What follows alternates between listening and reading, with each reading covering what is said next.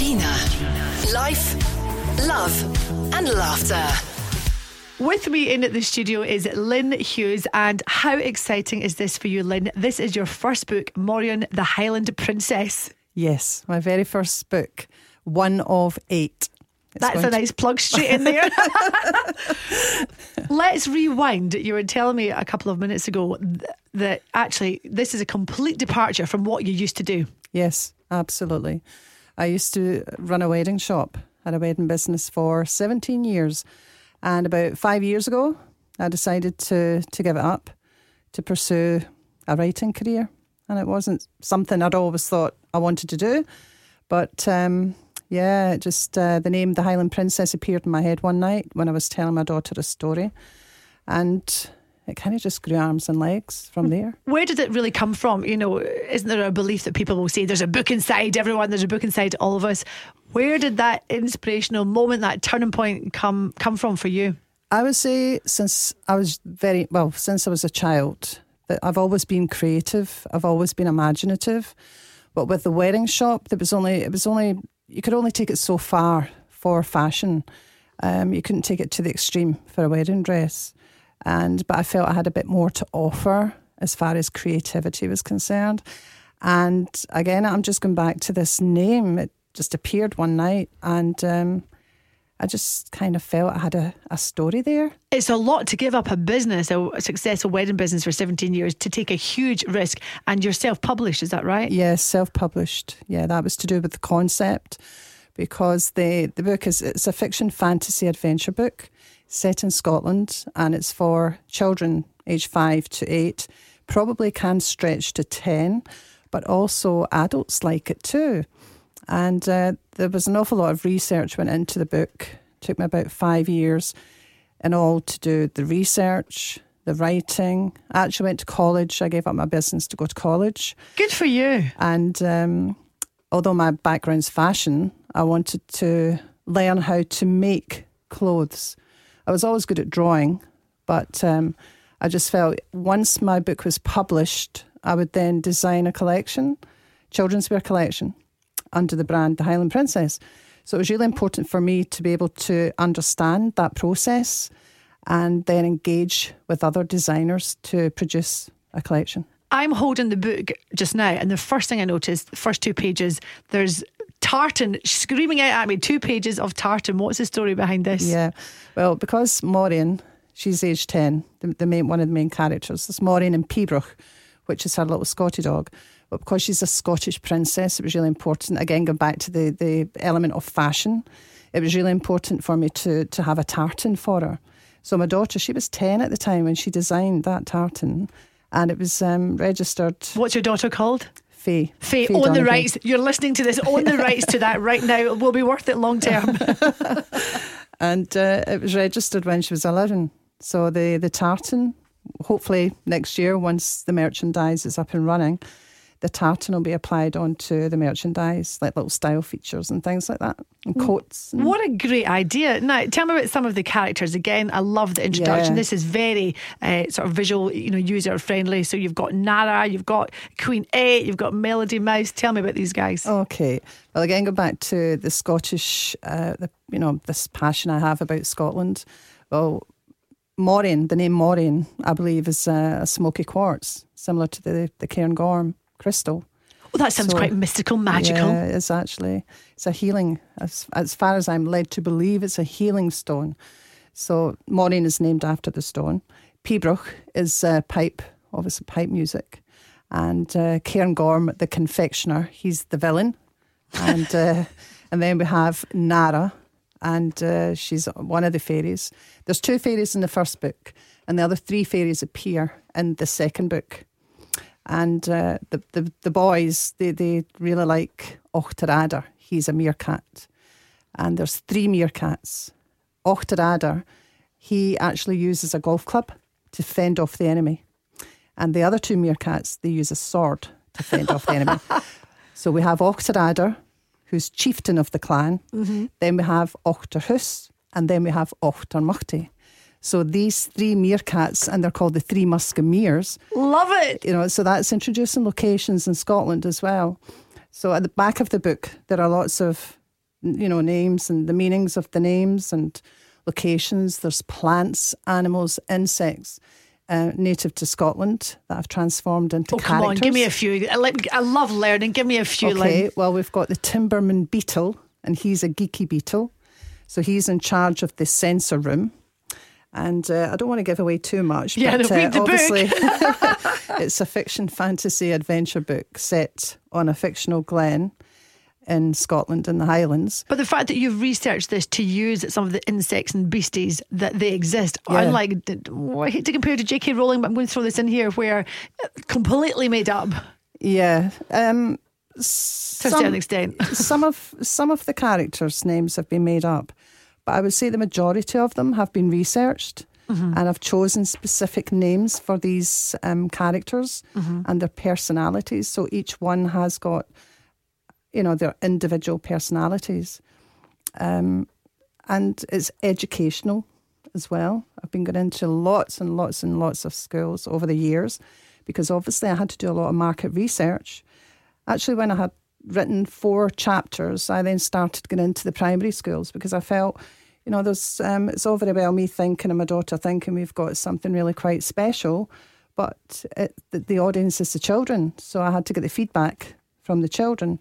So when I started going into the schools, the feedback from the kids was just great. Yeah, what I do find, there is actually the Scottish folklore in the book as well, shapeshifters, and a lot of, kids just love fantasy and they love adventure, and they do like to get sort of frightened, not too frightened, but they do. It's all part of the excitement when they're either reading the book or they've been, read the book to them.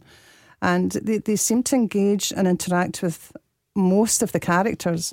And each of the kids seem to have their own favourite character or characters.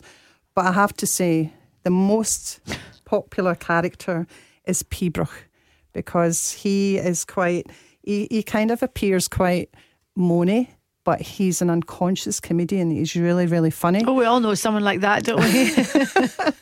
And he loves his pineapple sunglasses, and he loves his tartan coats and bandanas and all sorts, so he's quite a character. He loves getting dressed up. So the fact you've been in so many schools, this is direct feedback for you then? Yeah, absolutely. It was really good feedback.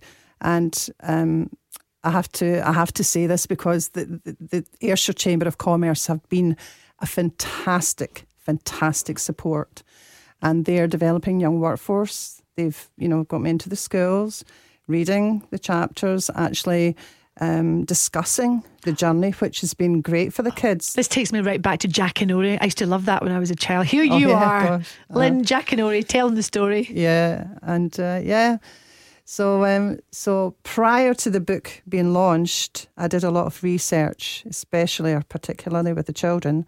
And also after the launch, Book Week Scotland, I was involved with 8 schools and Christmas fairs. And so it's really up to me now to get the book out there and start really promoting it. And it's been going well, I have to say. It's been going really well.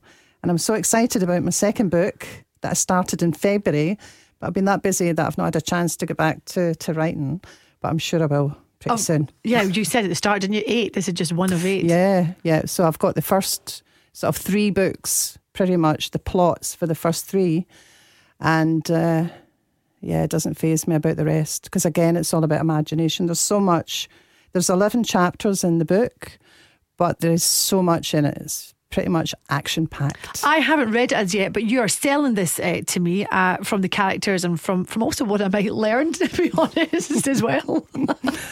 There's a lot that I didn't actually know about to do with Scotland. What did you learn? Give me something. I would say about the plants, about the cloudberries. The plants talk, the trees talk. Trees are really significant in the book.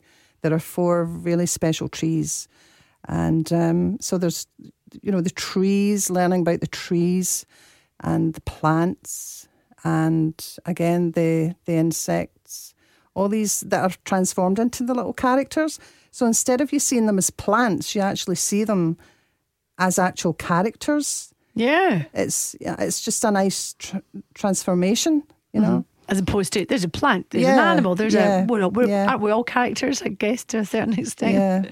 So brilliant. So what's the next thing? What is the next big thing you want to happen from this? You're busy obviously promoting this, just now, but I'm thinking audiobook here for you. Yeah, definitely. Yeah, that's the next stage, is the audiobook. Reading on CBBS. Yeah, well, here's hoping. We can only put the thought out there, Lyn. Yeah, no, seriously, what is the next? You sound like someone that, you've been doing this for 5 years, you've got a vision, you've got a plan, it's all laid out. What's the one big thing after this, Morion, the Highland Princess, you'd love to happen? I would love for this to go to America. Fantastic. Canada, China. And I do a lot of social sort of media. And because of because of the Scottishness to do with the book, it's even printed and bound in Scotland. That was really important for me. So everything about this book is 100% Scottish. And I would say that obviously the first book's finished and I need to promote it. I need to get it out there. The second book has started, but also I've been sort of planning the merchandise side of it, designing.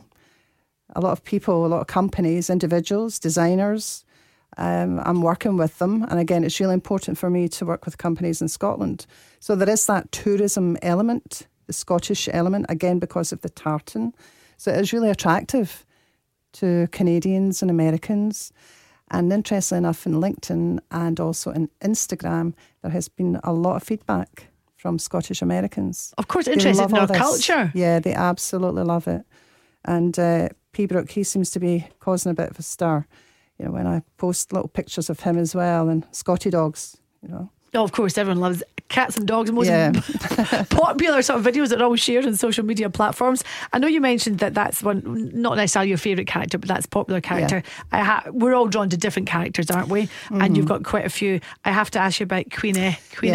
Queen E, she's actually my mother's favourite because I'm from Dundee. And I just remember hearing a conversation many, many years ago between my gran and her sister. And the conversation really existed of the word all the way through. But you could, as a child, I could remember all the sort of emotions attached to So it was really important for me to have something relating to Dundee in the book. And that's why I just discovered, this queen. Well, when I say discovered, I obviously created her. And I've named her Queen E because she doesn't say yes. She says eh. And in the book, Morion actually educates the Queen. And the Queen then gives Morion a gift. So in each book, Morion is actually given a gift from each character that's created in each of the books. So Morion ends up with 8 gifts because she's a very empathetic, she's a very ordinary girl. She doesn't realise she's a princess until sort of further through the actual story. Without saying too much. Yeah, well.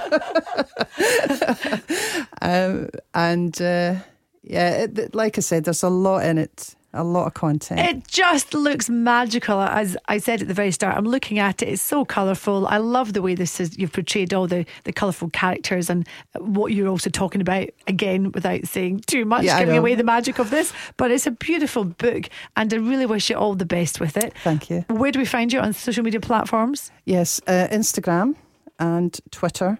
Also, there's a website, Morion, the Highland Princess website.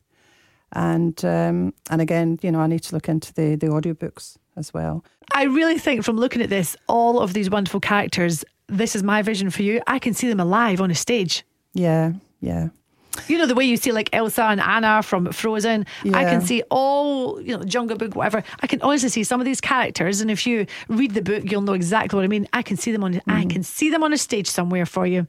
Interestingly enough, a lot of the children, when they're listening to the story being read to them, I just read one chapter, and an awful lot of the children will say that they do see it as a film because it's very visual.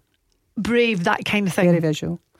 Like Brave, that kind of movie. Kind of, yeah. But it's completely different. But yeah, I understand. Have people said that to you? Yeah, but interestingly enough, Come on, spit it out. I have Lyn. to spit You don't it. want I that do have to comparison. spit this out. Yeah. I actually purchased the domain name, the Highland Princess, about 9 years ago. And of course, all those years ago, I had started to, think about the story and the plot and the narrative thread and all these ingredients, to make a good story. And then the next thing, Brave appears, which was great because that's great for Scotland. But this is completely different from Brave. And to find out why, you have to read the book. Morion at the Highland Princess. I wish you all the best, Lyn. Thanks for chatting to me. Thank you so much. Good luck. Gina. Life, love, and laughter. Like and share us, and come back for the next episode next week.